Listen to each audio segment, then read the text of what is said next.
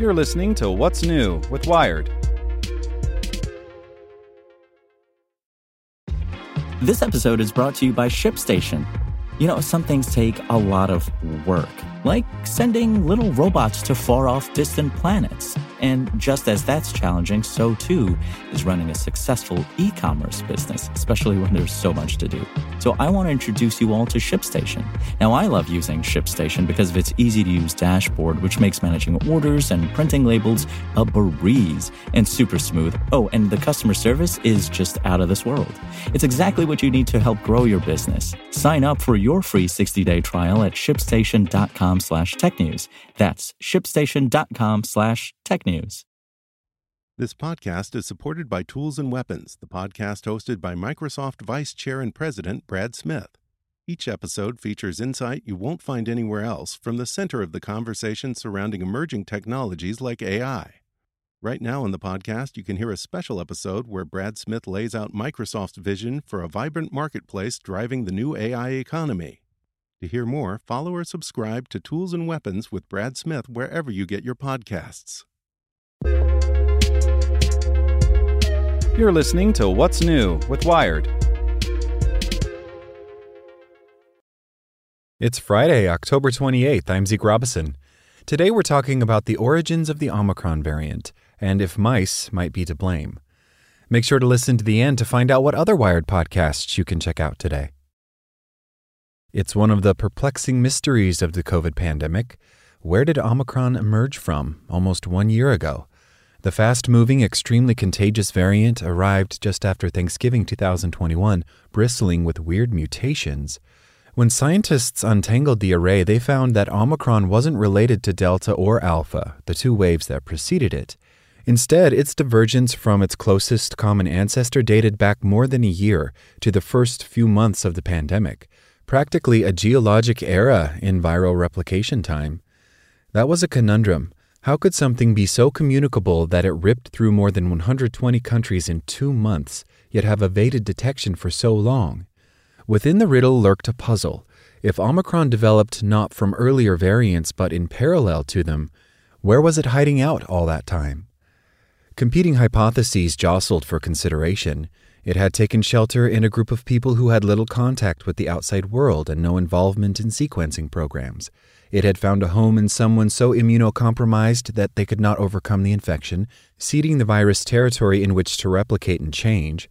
Or a third thought, it fell back into the animal world, not into bats in which it first found a host, but into some new species that would provoke mutation in novel ways. That possibility, known formally as reverse zoonosis and informally as spillback, was already a known risk. In April 2020, just a few months after the virus began spreading internationally, it migrated into mink farms in the Netherlands, triggering the deaths or preventive slaughter of millions of the animals, and a few months later it traveled back into humans. No one has been able to say with precision which of those three hypotheses accurately explains Omicron's arrival, and with Omicron itself spinning off variants so rapidly, the discussion dropped out of researchers' priorities.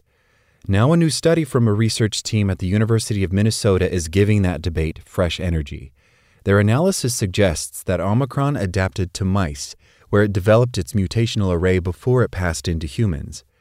These Omicron mutations are evolutionary traces left by the virus during its transmission from one animal species to another. Senior author Feng Li, a professor of pharmacology and director of the university's Center for Coronavirus Research, said in a statement. Li declined an interview. In the study published last week in the Proceedings of the National Academy of Sciences, researchers took a structural biology approach, studying the shapes of molecules within the virus to examine mutations in Omicron's spike protein, which allows it to invade cells. They found certain mutations that made the virus more efficient in binding to a particular receptor, ACE2, as it exists in the cells of mice, compared to the version of that receptor present in humans. They confirmed that work by assembling non-infectious pseudoviruses expressing the Omicron spike protein and observed their binding with cells engineered to include the mouse or human receptors. They found that Omicron had more affinity for the mouse version. This is not the first paper to suggest that mice played a role in fostering the emergence of Omicron. Last December, researchers at the Chinese Academy of Sciences proposed that the results of a laser spectroscopy analysis of its mutations are inconsistent with the pace of Omicron's evolution in humans, but consistent with a more rapid pace of mutation in rodents. They also identified some Omicron mutations that had previously been spotted in earlier SARS-CoV-2 strains when mice were experimentally infected for COVID lab research. Neither that study nor the new one comes close to closing the book on Omicron's roots, of course. This breathes some more life back into the idea that Omicron could have come from an animal reservoir, says Angela Rasmussen, a virologist at the Vaccine and Infectious Disease Organization at the University of Saskatchewan.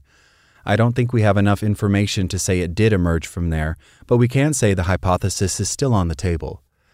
And it underscores the fact that SARS-CoV-2 is able to bounce back and forth between wildlife and domesticated animals and the human world. Since those infections in mink more than 2 years ago, many more species have been found to be vulnerable. An open access dashboard created by researchers at the University of Veterinary Medicine, Vienna, and the Wildlife Conservation Society in the U.S. has recorded 735 identifications or infections in 31 species. Almost certainly an undercount, since the underlying software scrapes data only from official sources. Among those identifications, a cat in Thailand, as well as hamsters in Hong Kong, which not only picked up some variety of SARS-CoV-2, but passed it back to their owners.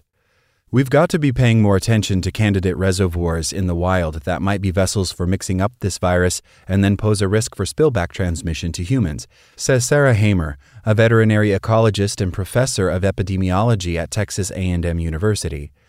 At the start of the pandemic, her research group pivoted away from work on other infections in which animals provided a bridge to humans, for instance, tick-borne diseases and Chagas disease, and started looking for evidence of COVID.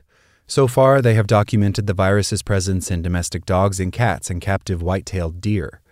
Pinning down whether wild animals that acquire the virus can also transmit it is a research challenge. They might be unfortunate victims but dead-end hosts. Last year, researchers from several Canadian universities and federal agencies demonstrated that North American deer mice, which live in woodlands and suburbs, can be experimentally infected with SARS-CoV-2, shed the virus, and expose other deer mice. But whether that would translate into an ongoing infectious risk among mice or to humans can't be assumed from that data, says Darwin Kobasa, the senior author who is a research scientist heading high-containment respiratory virus studies at the Public Health Agency of Canada. In the real world, encounters between animals and humans are more difficult to trace. Mice are potentially prey for cats, so there could be an indirect connection, from mice through cats to people, he says. Or there may be something in the environment where mice and humans come into contact with each other. Not everyone agrees on the role different species play in harboring the virus, let alone whether they can do so long enough for it to mutate and pose a novel threat to humans. And some scientists are changing their points of view as they accrue more data. In 2021, Missouri and New York researchers extracting viral genetic material from wastewater thought they might have identified a rodent signature in what they called cryptic mutations that have rarely been identified in humans. A year later, they have reinterpreted that work and now lean more toward the possibility that immune-impaired people who have suffered lengthy infections might accidentally play a role in driving viral evolution. Many of the mutations that appear in those persistently infected patients also are the same ones that appeared in Omicron and are similar to the ones that have appeared in the cryptic samples, says John Dennehy, a virologist and professor of biology at Queens College of the City University of New York.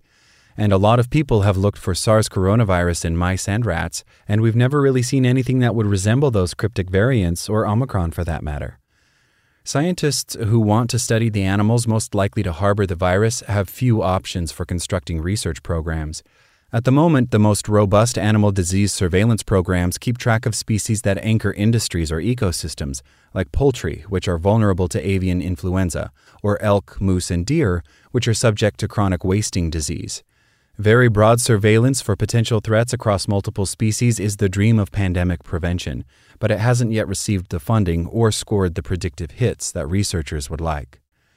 Hamer thinks existing programs through which researchers are already hunting other diseases could contribute to defining the spillback threat. They just need a little help. There's no shortage of wildlife biologists and field veterinarians that have the skills to safely trap, sample, and release critters, and there's no shortage of the laboratory expertise to quickly figure out what's got neutralizing antibodies, what's got active viral shedding, she says. In her own work tracking tick-borne diseases, she has started taking nasal swabs of wildlife, in addition to the blood samples she already needed. And then we bank those in the -80 freezer, she says. We're waiting until we've got the resources to work them up for SARS-CoV-2. Make sure to check out our other Wired podcasts. Today in Wired Business, a new e-commerce platform, Temu, can beat Amazon on price by shipping direct from China. It's already racing up the charts. For Wired Science, in the future, remote-controlled quadcopters might mean that researchers won't have to crawl inside volcanoes to predict eruptions anymore. And on Wired Security, a suspected Chinese influence operation signals a growing threat from a new disinformation adversary. Listen to these stories and more at wired.com/podcasts. Thanks for listening to Wired. Check back in tomorrow to hear more stories from Wired.com. Want to learn how you can make smarter decisions with your money? Well, I've got the podcast for you. I'm Sean Piles, and I host NerdWallet's Smart Money Podcast. Our show features our team of nerds, personal finance experts in credit cards, banking, investing, and more. And they'll help you make the most of your money while cutting through the clutter and misinformation in today's world of personal finance. You'll get clarity on strategies to help you build your wealth, invest wisely, shop for financial products, and plan for major life events. Listen to NerdWallet's Smart Money Podcast wherever you get your podcasts.